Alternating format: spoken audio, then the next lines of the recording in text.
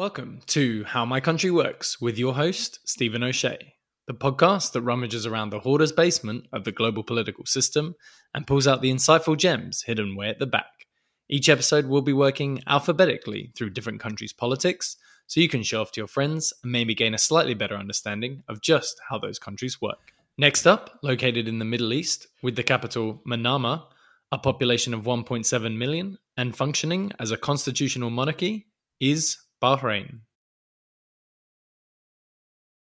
In 2011, protests that began in Tunisia swept across much of the Arab world and throughout the Middle East, in what became known as the Arab Spring. Many leaders across the region were toppled or destabilized, but the monarchy that has ruled Bahrain since 1783 barely wobbled. Though protests primarily from the Muslim Shia majority, but also from those feeling generally disenfranchised, erupted in the small island state just off the coast of Saudi Arabia, these were brutally suppressed with the help of the larger, wealthier neighbour, and the country continued on much as it had before, with a relatively blunt parliament and a powerful monarchy, still ruled by the Khalifa family. In order to dive a little bit deeper into this and the historical and political climate of Bahrain, I'm joined on the show by Professor Zaneb Jassim, formerly of Sydney University, now residing back in her home country of Bahrain. Zainab, welcome to the show. My pleasure. Let's see how it goes. I'm sure it'll be fun. Would you mind just starting with a brief overview of Bahrain and the Khalifa family that we touched on in the introduction? Okay, let's start from 1783. When Al Khalifa family came to the country, they actually invaded the country. Al Khalifa family are the royal family who are ruling the country today. So they came from 1783 to the country. They came from Qatar, the neighboring country, invaded the country, and they were able to stay in power until today. Right, because they actually invaded and kicked out the Persians who had arrived in the 1600s. But how has this family been able to hold on for so long? So why they managed to stay in power from 1783 and 1800 and then 1900? Because they had very strong relationship with the British. They signed treaties with Britain in 1800 and then 1820s and then 1860s, and we have British bases. And then in 1971, Bahrain got independent officially from the British government, but they are still really have a strong relationship with the British, because according to these treaties that Bahrain should consult and take the opinion of the British government before having any foreign relationship with any other countries, or before having any ties with foreigners. That's why Al Khalifa family or dynasty, they managed to stay in power from 1783 to today. Okay, so let me get this straight. The Khalifa family came in, but in order to maintain their power, they made a deal with the British whereby the family controls Bahrain, but the British gets a say in their foreign policy and basically uses the country as a strategic base if need be. But in 1971, the country gets its full independence. Right? So in 1971, they got independent from the British government, and then we had a parliament, the first parliament in the country in 1973. So people started having some power, people got elected, and after that, they started speaking up. So the government didn't really like that. Al Khalifa family didn't really like that. So they dissolved the parliament. Bahrain got independent in 1971. We have the first parliament in 1973, and then it got resolved in 1974. In 1975. Ha! Well, that's pretty short-lived. So from 1975 until today, people are demanding a real parliament, a true parliament. They want to go back to history. They want to go back to 1971. They say, okay, the parliament of 1971, the constitution of 1971 is not perfect, but at least it's better than what we have today. Of course, because there was almost that taste of democracy and a certain level of freedom, and then it was taken away. But wait, how is it that they need to declare independence from the British in the first place? Why is the UK even in that region? Well, that's a very good question. Actually, let's go back to history. Uh, Before 1783, Bahrain has a very strategic location. It's in the middle of the Persian Gulf, and it has pearl wealth as well. So it attracted lots of powerful states. So it was invaded by the Persians, it was invaded by Ottomans, it was invaded by even Omanis, its neighbors. So Bahrain needed to be protected. And who's better than Britain to protect Bahrain at that time? I suppose that's one way to look at the British Empire. Like they were so powerful. So that's why Al Khalifa dynasty, they were so smart. They associated themselves with the British so they can be protected. Yeah, I suppose that is pretty smart. And that's why I guess the relationship with Western powers continues to this day. I mean, the American Fifth Fleet is still based out of Bahrain. And that's also part of the reasoning behind their close relationship with their neighbors, Saudi Arabia, as well, who are also American allies. Yes, you are very right that it is dominated actually by Saudi Arabia. And what makes Bahrain different as well from other countries in the Arab region, that it has a Shia majority. Can you just touch on that a little more, as many listeners might not be clear on the split? So we have two sects in Islam. We have Shias and we have Sunnis. So Al Khalifa family are from the Sunni minority, and the majority of people in Bahrain are Shias. And there were during the history tension between the Shias of Bahrain and the Sunni royal family, not because of sectarian reasons, but because the Shias were marginalized and have been marginalized and discriminated against. Right. And I think that's important context for people to note that the big rivals in the region are Saudi Arabia, which is Sunni dominated, and Iran, which is Shia dominated.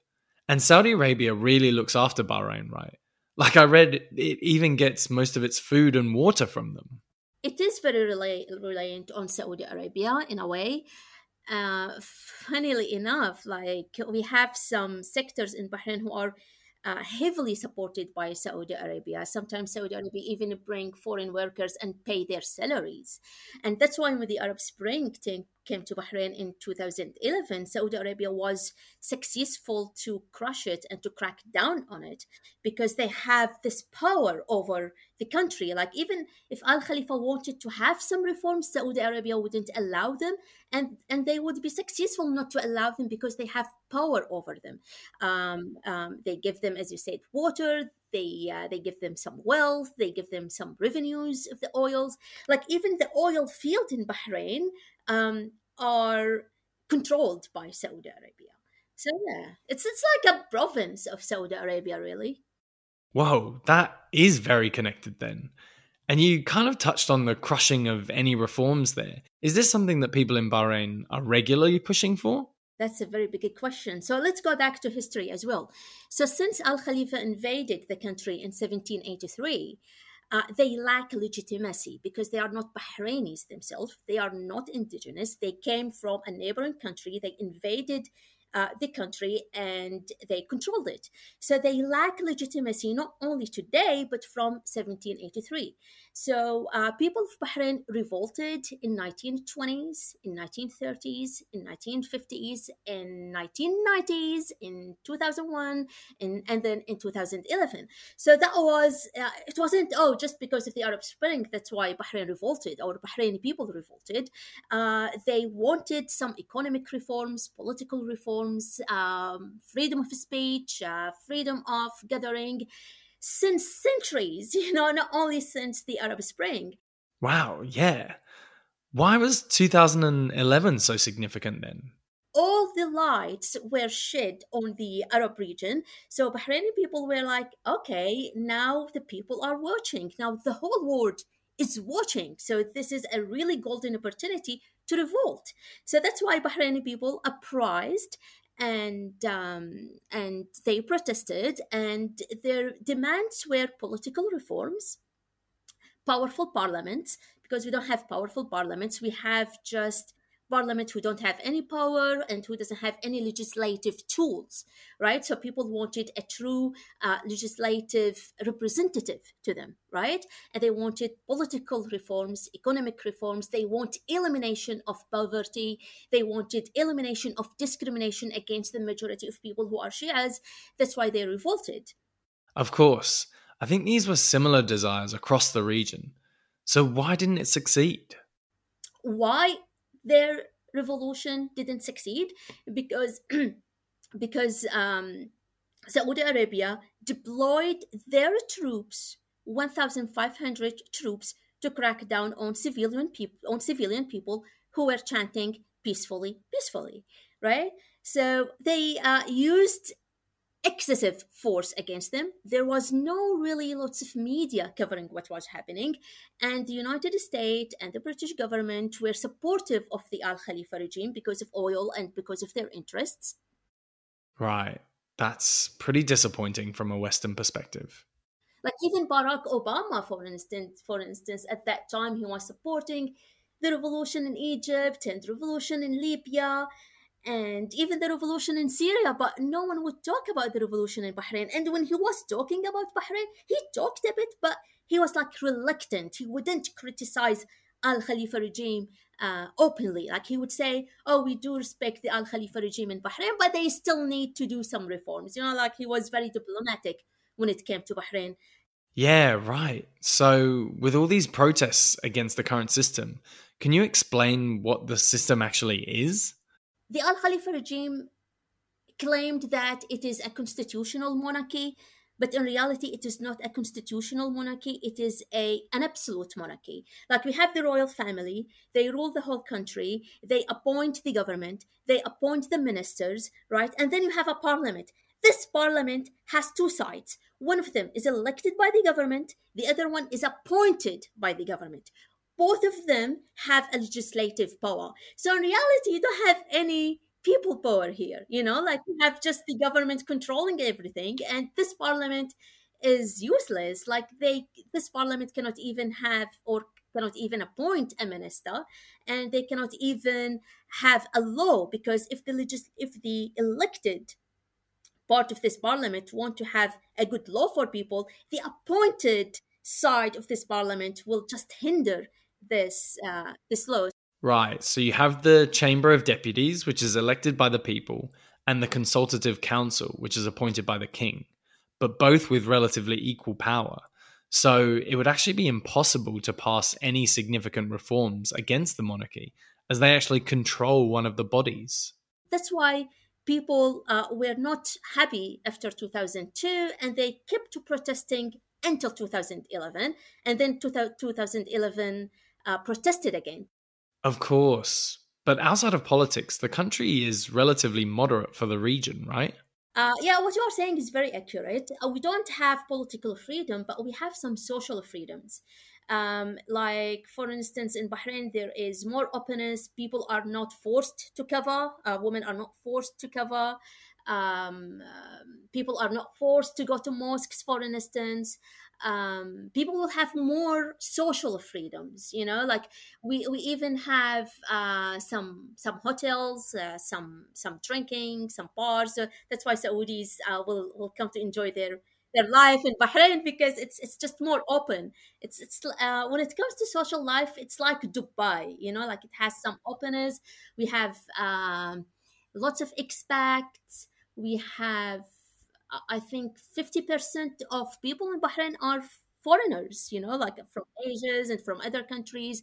So like it's very normal to walk in the Bahraini streets and Bahraini cities and see foreigners and see people with different cultures and with different religions. So we don't have this closeness, It's not like, oh, it's a Muslim country and it's all Islamic, and not like Saudi Arabia. It's more open.